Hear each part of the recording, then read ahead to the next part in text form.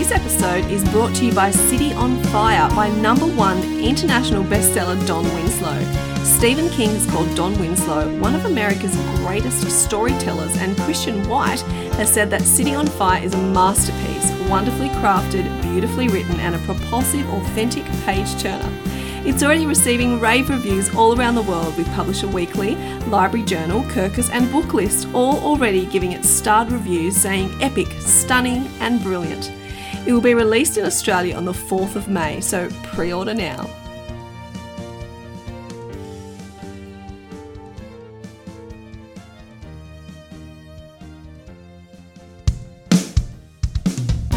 Thank you for listening to the Words and Nerds podcast. I'm your host, Danny V. From all of us in the writing community, we just think you're amazing because you put your heart and soul into everything you talk about on this amazing show. The podcast has over 35,000 listeners every month. I love coming on your show and I love talking about it. Oh my God, I finally get to speak about it, talk about all the things that I've been living with by myself for so long. I mean, you provide that opportunity to so many of us and, you know, always are an amazing host. We chat about books, the writing process, and how literature has the power to change the world. But most of all, we have real conversations and we have a laugh. I'm feeling sick. Thanks for being here and sharing the journey. Welcome to another episode of Words and Nerds, where we bring you literary goodness to your ears wherever you are. I'm Danny V, your host. Now, I'm usually super excited, but I'm super duper excited today to welcome my guest, Gus Gordon, an internationally acclaimed illustrator and author. He has illustrated and written, we decided pre-recording, about 82-ish books for children. His illustrations are known for their loose and energetic line work, mixed media and humour. His most recent works include Finding Francois, The Perfect Seat and The Last Peach. He was last on the Words and Nerds podcast on episode 188 with Felice Arena, where we took ourselves to Paris. Who knows where we'll end up today? Welcome back, Gus. Thanks, Danny, for having me. It's good to be back. Can't believe now you've done that many podcasts since. That's amazing. I just can't say no to speaking to all people like yourself. I'm like, I need to have this conversation. And today's a bit special, Gus, because we're not going to talk about a specific book. We're just talking about creativity, what it means, how you do it. We're going to explore what it means to possess it and the need to use it. So that's pretty cool. So we can take this conversation anywhere you want. I'm excited. That's really good. We can just rabbit on. We can rabbit on. People can keep listening, or maybe put this over 3 parts. It'll be a 3-part episode.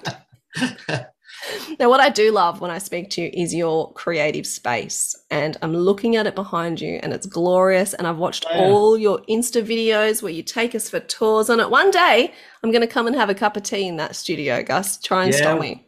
Well, you're welcome to. I'm really lucky. It's definitely the best space that I've had. I don't take it for granted. I just am really happy that I've got this lovely space. It took me a little while to get used to working in here, to be honest, because I had to sort of keep walking around and just take it all in. So, but I'm well and truly adjusted. All the deadlines will do that to you now. Yeah, absolutely. Well, that's one of my first questions, because I'm just looking at it, and I'll be looking at it through this whole episode, admiring it a lot. But how important is it to have a creative space? Because you just said you haven't always had one, and I guess you've worked in different spaces before, but now you've got this beautiful space. Is it something that inspires you when you walk up the stairs? Does it click into your brain, this is my creative space? How does it work? Yeah, I think it's really important. You know, it's funny, when you first start out, I think maybe through sheer determination and lack of funds, you work at wherever you work.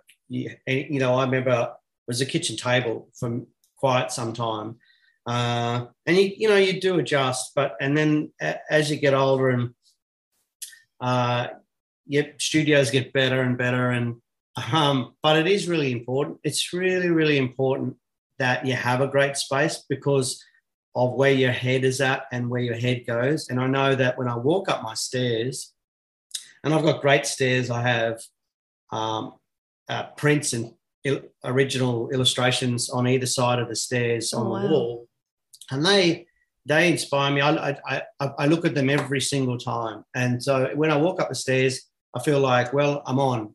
And that it is almost like a little switch that turns on in your head. And then when I get up here, I find it an really inspiring sort of space where I can daydream, really. And that's really the key thing. And because when that door shut downstairs, I can't really hear much what's going on downstairs. And so I have my own little world. It's good. Yeah. I love that. And it is important because they say the same thing about, dressing for work or dressing for school, that it does something to your psychological state. So you're ready to work. So I love that idea. But creativity is sort of a hard beast to hold on to. Sometimes it's, I don't know if this is for you as well. Maybe it's always there for you, but sometimes it's a bit slippery. Do you find that though once you get up those stairs, you can sort of harness it? Depends on the day, really, and where I'm at deadline wise. And so sometimes, like everything, you just can't get in the groove. It depends on what's going on in your life and things. Other days, you're sort of forced into it. You just have to chug on through. Depends on which part of the process you're in. When I'm at the beginning of a project and I'm creating, then that's a tricky time because my head can go anywhere. Like it does, because essentially that's what it's all about, aren't we? We're daydreamers and we're trying to sort of creatively negotiate and figure out where our narrative is going to go. And we really don't have any idea, any solid characters or even narrative in the beginning. And so you're quite susceptible for distraction and, everyone knows their own the things that those ill-disciplined things that get them into trouble, whether it's something on YouTube or podcasts, not yours, of course, where you just find yourself in a rabbit hole and suddenly an hour is gone because you're researching lighthouses and you've spent 2 hours doing it or something. And then you think, I really need to do some work. So, so it really depends on the day, I guess. Yeah. I'm really interested in the creative process because, many writers say, and I agree, that, part of the process is the thinking, and it looks like you're not doing anything, but part of the process is, having those ideas percolate in your brain. Yeah. Once I want to know what is the most challenging part of the creative process for you. So is it that point where you're researching lighthouses and watching cat videos and not having anything firm, or do you have confidence that you're going to get there, or is it when you've put pen to paper, or never? Or is it when you're three-quarters through? Tell me. Yeah, it's a good question. I think one thing I've learned as I've gotten older is that you never feel smug about where you're at, really, until even when the book is gone. You just don't know. There are moments where you throw your fist in the air and you shout and you're happy, but they seem less frequent than the moments where you're in despair and you feel like you're in a dry gully and you just don't, you can't see your way out. And you think, this is the biggest load of rubbish I've ever, why am I even attempting it? It's something funny about that process.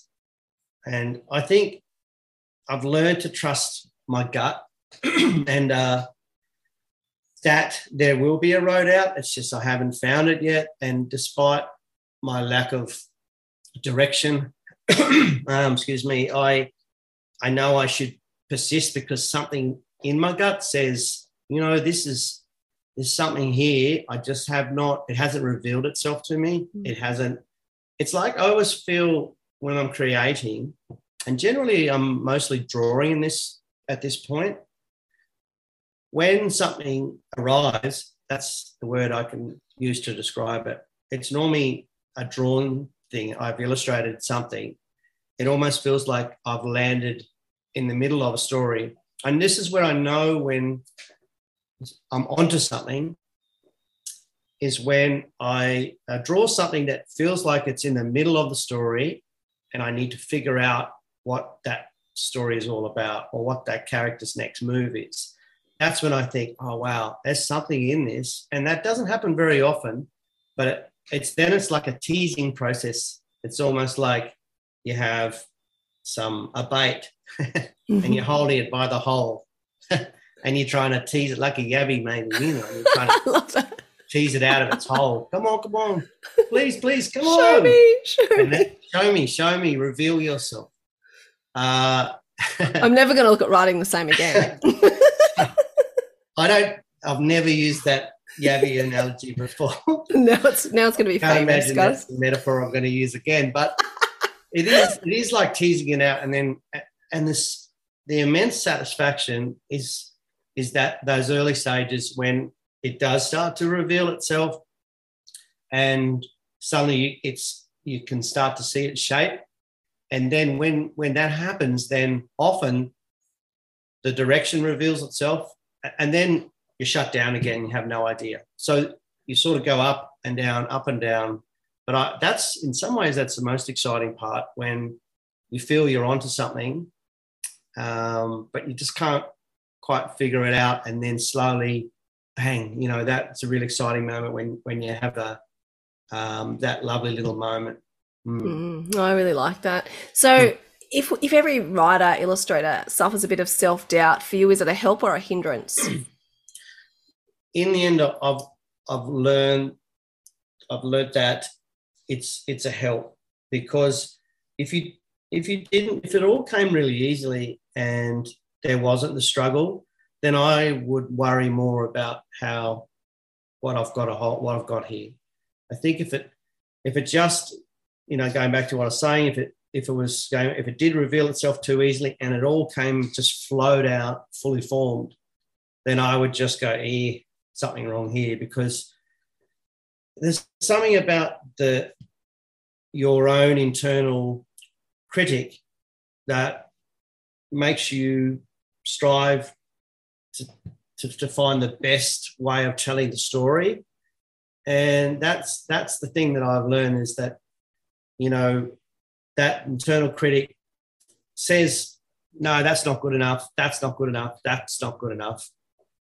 But when it does come and the wheels start to move, then that's enormously satisfying.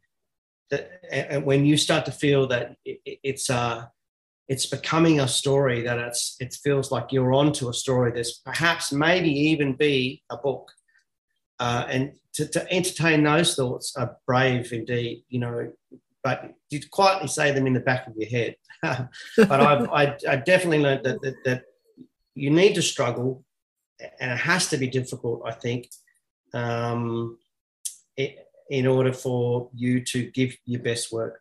No, I like that. You're not the first person to say that. So I think there's something in that. I was speaking to Jack Heath, and he said whenever he struggles with a book, it ends up being, something that the publisher likes and it goes really well. Things that have come really easy, nobody likes, and he's made to rewrite them again. So there's something in it, isn't there?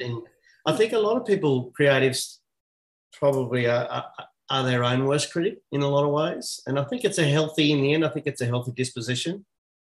Yeah, I think so too. I think self-doubt, as long as you don't go too far down that path, self-doubt can actually make you work better. Yeah, totally. Yeah, it can happen. The self-doubt can make you work better, because you're not settling for something that's not good enough. So yeah, it's a knife's edge, isn't it?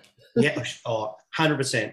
And it depends really on also what's going on in your life outside your creative world that you live in. And I think that adds, and I know definitely at the moment it's a difficult time for people to find that creative space.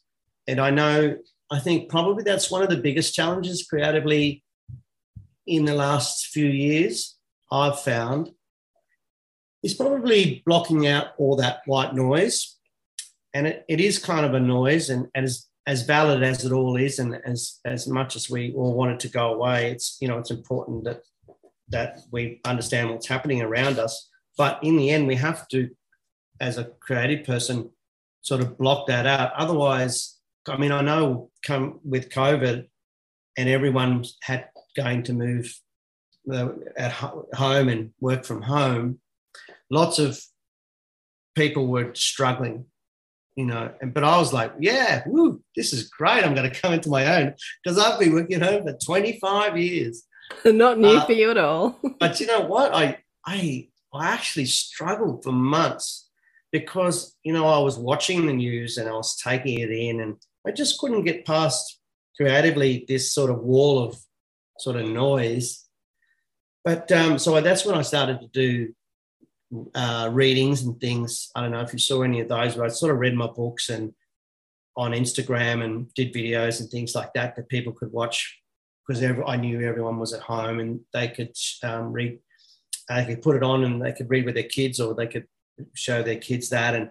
And that was a kind of a nice little bridge. And then after that, I found things kind of, the clouds cleared a little bit for me. And then I was in the zone. So finding that sort of space creatively, whether that's discipline or routine or working out a way to block out all that other noise, I think is really important, especially these days with everything that's happening.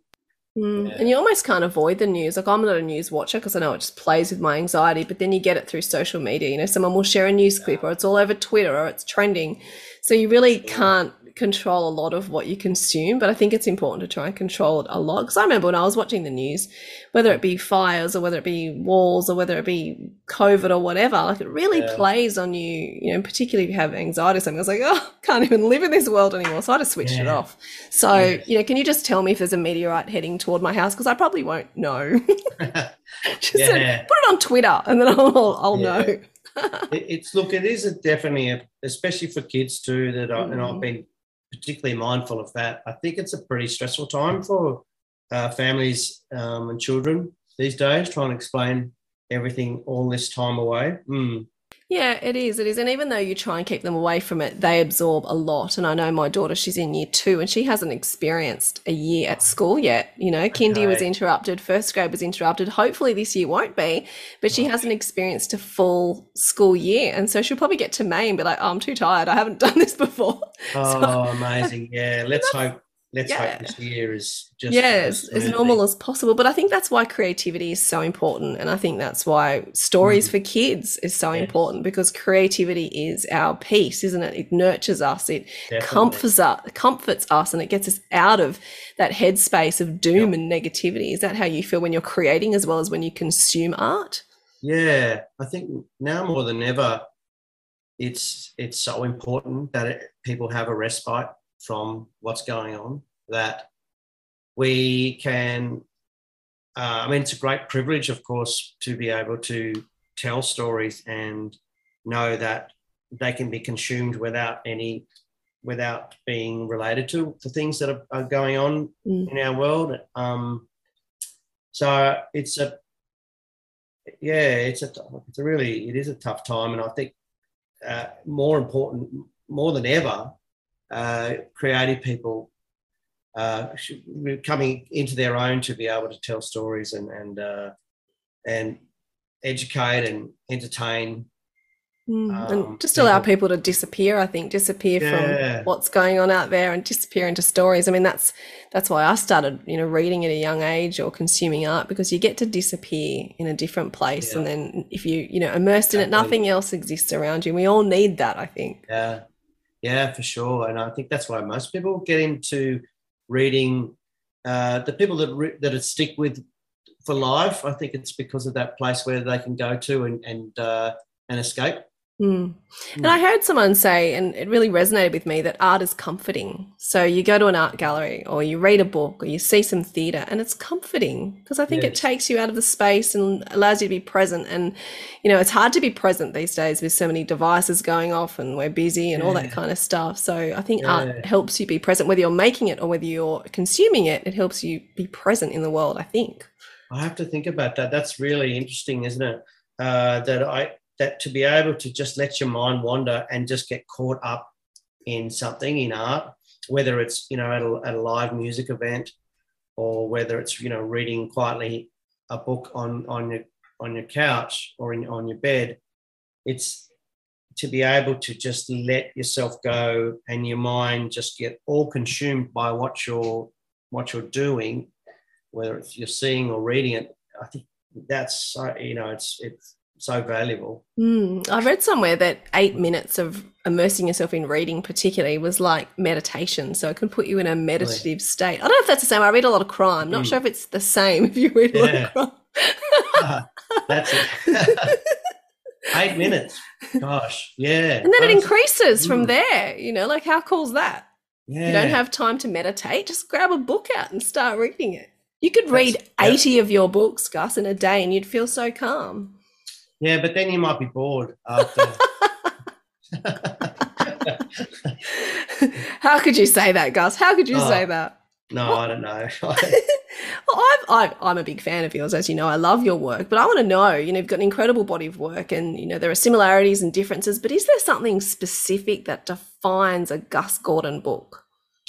It's always hard to look at your own work, isn't it? And definitely know that. I suppose I know what my objectives are and what people have said, perhaps. But I guess for my books, what I are always trying to do with my stories is to have some substance, so some soul and heart. And I think that's, hopefully the reader is left with something that is memorable and that they can ponder about later on. That I think with my books, and I don't necessarily do this in a conscious way, otherwise they would never be written, but I'm always thinking about layers of narrative, layers of story. The story that we see immediately, that's the first thing that kids see with picture books, of course, that immediate visual. Then you've got the text, the dialogue between the characters' relationship. And you've got all this backstory that it seems to be woven in between the lines. And so in the end, you sort of end up with this quite complex layering of story, of narrative. And I love how that can work on so many levels, whether it's for the person who's reading the book, perhaps it might be an adult who can understand some of the more complex elements of the story, or just on that very fundamental level for the child, they see what they want to see and it works for them as well. And so I think with my books, I'm always aiming for something that is right in there, that some soul and ticker, that makes you really dig deep to, and that the kids feel, or the reader feels, that they are rewarded because they've done the work throughout the story. And I think with those books myself, and I read a lot of picture books, those books that are light and fluffy, they have their place too. But I can't see how I could write a book like that. And with Herman and Rosie, I know the greatest compliment that I ever received from people is when they say I was brought to tears, and I think, wow, gee, to think that a medium can do that I can be in control of something that could really bring someone to tears is incredible honor for me. Yeah, absolutely. Well, just on Herman and Rosie, we've got a question from Jo Diggs, and she wants to know what Herman and Rosie are up to now. It's so funny that I do think about my characters. So you do know what they're up to. Well, I don't necessarily know what they're up to. I like to think that Herman and Rosie are happy. And they're probably in town still, so they're probably still in New York. And I'd like to think they are still playing their music and together, and they're just happy. It's funny, you get so immersed in your characters, and especially when you're working on them, even your back characters, I don't know if you remember in the band, they're in this band that's not before they become the Cousteaus, when Rosie's in the band and there's a penguin who plays a double bass. So I've got that contrast of size between the little penguin and the big double bass. And so I always thought about how that penguin got the double bass to the gig. And I could do a whole thing, I'm sure. That's a whole book in itself, Gus. Exactly, about how the little penguin got his double bass out the door, from his apartment, downstairs, down onto the subway, in and out of the trains, up to the gig. I think that all that stuff was all in my head. And you sort of somehow, even though, of course, it's not in the story, just to kind of know what your character's backstory are, even if they're sideline characters, is kind of important because you sort of weave that in subconsciously into whether it's the illustrations or the narrative, I think. Oh, no, I think that's very cool. And I can see a new book coming, Gus. Herman and Rosie, the sequel with some side characters. It wouldn't take much, I think, as an excuse, because I think, mostly I'm quite happy to draw a line in the sand when I finish a book and go, well, that's done and dusted. Yeah. Mostly because I'm working on other stories. I've got other ideas that I want to flesh out and see where they go. But with Herman and Rosie, you know, if someone, special place. Yes, it is. It's my favourite of my stories, and I think because of just how much I put into it, and it was very difficult to write because it was the dual narrative that I wanted to get the balance right between Herman's story and Rosie's story, and how they were synchronised in the way that they were. And of course, it broke me into the international market in a way that I had not foreseen, and you can't possibly foresee. And so that is special to me. But in the end, they'll always be special because of the characters that they are. I love that. That's really cute. But you were saying before about how you wait for a story to reveal itself, and you mentioned drawing the picture. So when a story comes to you or is about to arrive, do you see it in pictures or do you see it in words? Yes, it's funny. So what happens is I generally initially see it in pictures. So I see it as an illustration, and then I try to flesh out, keep thinking about that damn Yabby again, but I try and flesh out this, to draw it out by drawing lots of pictures of this character and then refining it in a way, improving it, and perhaps that will flesh it out. And then, funny enough, what happens is a line will come to me. It'll be a line or a phrase or a small paragraph that sort of will help move things along and get things moving. And then I'll be back to the pictures. And then all of a sudden I'll get a bit of a rush of like it's not really a brainstorm, but it's a moment where I'm just writing madly and then throwing things at it to see what happens.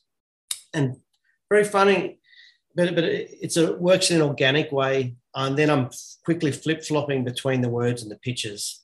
And so somehow, and it's not the most elegant way to do it. In some ways, I wish I could write a story, and then illustrate it, but it just doesn't work that way. I just know that I flip-flop back and forth between drawing the pictures and then the words, and then somehow it starts to form and come together in a shape that I'm happy with.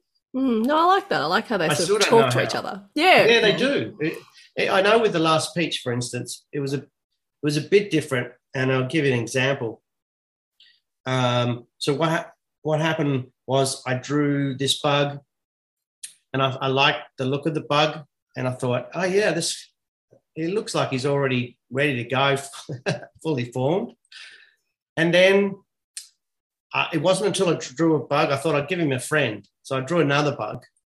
And then suddenly in my head, and this is, it's probably a good reason why I work by myself, but they started talking to each other. It was like, oh, that's a fine peach. Oh, the finest peach of the season. And then off they went. And it was like, oh, I better tune in because this is happening now. I love this. And then I wrote it in like literally a day and a half. I was just like, woo, I'm off to the races. And then I was like, oh yeah, and this happens. They get in a fight, and then it revealed itself super quickly. But it wasn't. The ending took some time. It wasn't until I was walking, funny enough, in Paris, and I was walking by a print store, and I saw a picture of a sunset that I thought of the ending and the sunset peach factor, which I won't talk more about. Spoiler alert. yeah. So that took a little while, but the whole thing really was the fastest it's ever come out. Normally these things take years to form and to nurture. It's what is so magical about creativity, but so hard about creativity is this sort of elusive thing that sometimes you grab it and it takes us quickly, and sometimes it takes forever, and you just can't pin it down. But I think that's the magic of it, right? It is. It's a rush, isn't it? It's such a rush when you can feel it coming, and then off you go. You're on, yoo-hoo, and off you go, and then you fly across the plane, and then we just come to a hole in the ground, and the horse. You have to go to Paris, Gus, to solve your ending. Well, that's how you solve all your problems. Just get on a plane and go to Paris. How long's it been since you've been overseas? So the last time I went over, I did Bologna, and so this time of year, so Bologna, and then Paris on the way home. So that was like 3 years ago. Okay, yeah, I think. When did I go away? 2017 was the last time I was overseas. So, what are you working on? What can you tell me about it that's not super secret? Yeah, it's pretty much out there now that it's all been announced and everything. So, I am working on a graphic novel for the first time. This is something that I've never done before. It's called Into the Bewilderness. Wow. And it's about a bear called Louis and a mole called Pablo, and they live deep in the woods. And it's really, I suppose, it's a very existential story because Louis is a ponderer. He's a deep thinker, even though he's not particularly bright. He's a little bit dopey. But he's still a big picture thinker, and he's constantly questioning the world that they live in. Whereas Pablo, the little mole, is very cynical and grumpy. He's very grumpy. But they happen to live together in the woods in this cabin, and and then one day, Louis, in the mail, for some inexplicable reason, they win tickets to go see a show in the big city. So they win tickets to go see The Weary Mermaid. And so it's really, the whole thing is about the journey to get there and the expectations, the anxiety around that, about how on earth they get there. They asked a lot of their friends initially, and none of them have ever been, but they have very interesting ideas, whether they're grandiose or paranoid ideas about what the big city holds for them. How much of a departure is going from picture books to graphic novel? Huge. It's really, it's quite different in some ways. I think it's been really liberating overall, because I'm used to picture books where it's all about refining, paring back with an end page number in mind. Whether that's 32 or 40 pages, that's the end, and then you work backwards to tell the story. Whereas in a graphic novel, you sort of just tell the story. What's great, you just kind of go with your gut to what feels right with the characters. You can flesh out all their flaws. You can be bombastic and quite verbose. I mean, there are some pages you can have 10 panels and they can just gibber on as much as they want, which is great. You can sort of flesh out characters' relationships and how they work together. But then sometimes on the flip side of that, you can bring the picture book timing to it. You can for instance, when they on their journey to the bus stop, which is a long, long way away, I just have wordless double-page spreads, full bleed, just like a picture book. Nothing said, just turn the page and you can see the glory. I wanted to show how wonderful, how beautiful the wilderness is, and how that's part of that reason why they appreciate it, but between all the different types of wilderness and rivers and all these things. And then I can get them back arguing about something really small with lots of little panels. And so I can just do that and play around with that visual format, and not worry about the page ending. Having said that, it's going to be like 150 Wow. What It's a pain. massive project. It's a I love big that. I job. can't wait. Can't wait to read that. It's going to be very Yeah. exciting. Well, be patient. It's gonna, Very impatient, Gus. I'm very impatient. I'll have to be. Now, I usually end with a deep question, but I did put out today on the social media. I said on the socials, I said, if you've got a question for Gus. So, Tristan, we're going to end with Tristan Banks's question. Oh, really? He Okay. wants to ask about cheese. He said, ask Gus why he likes cheese so much. Trust Tristan to know about cheese. They once were around here, he and his lovely family, and I did serve a big cheese platter. It was one of my good ones. We're One of your lucky best? to have a French store up the road, and yeah, served a whopping big cheese platter, which they took a little while to get for their eyes to adjust, but yeah. So I'm definitely coming over now, Gus. When I said a tea, I want a tea and a cheese platter. I think I don't know, I just have always loved cheese, and going to France is part of the reason why I went over there in the first place, is that the cheese is over there. It's so amazing. So, yeah, I can't.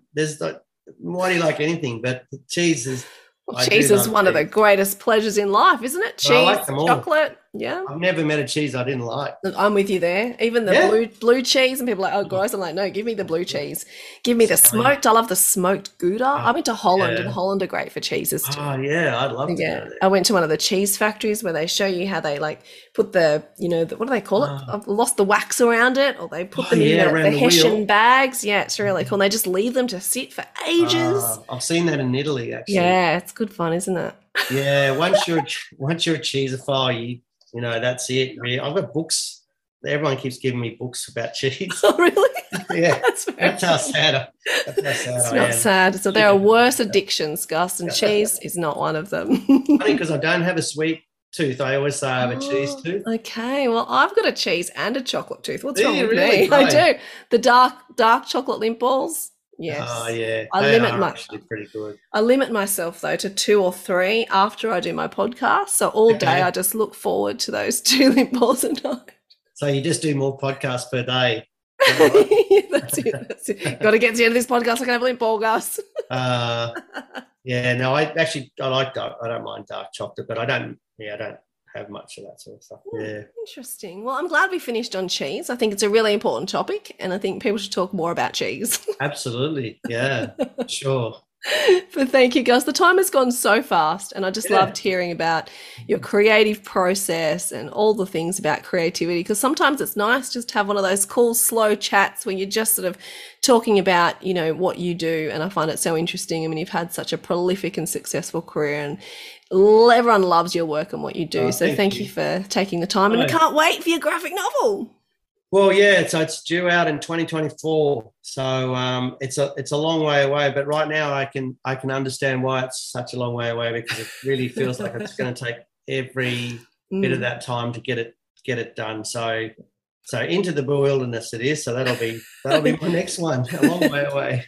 Well, I know we'll talk before then, but we'll definitely talk in 2024 when that comes out. Love to have a chat about it. Oh, I'd love to come back on. Thank you for having me. Awesome. Thank you. Thank you for just having this awesome chat. Thank you so much, Gus. Pleasure.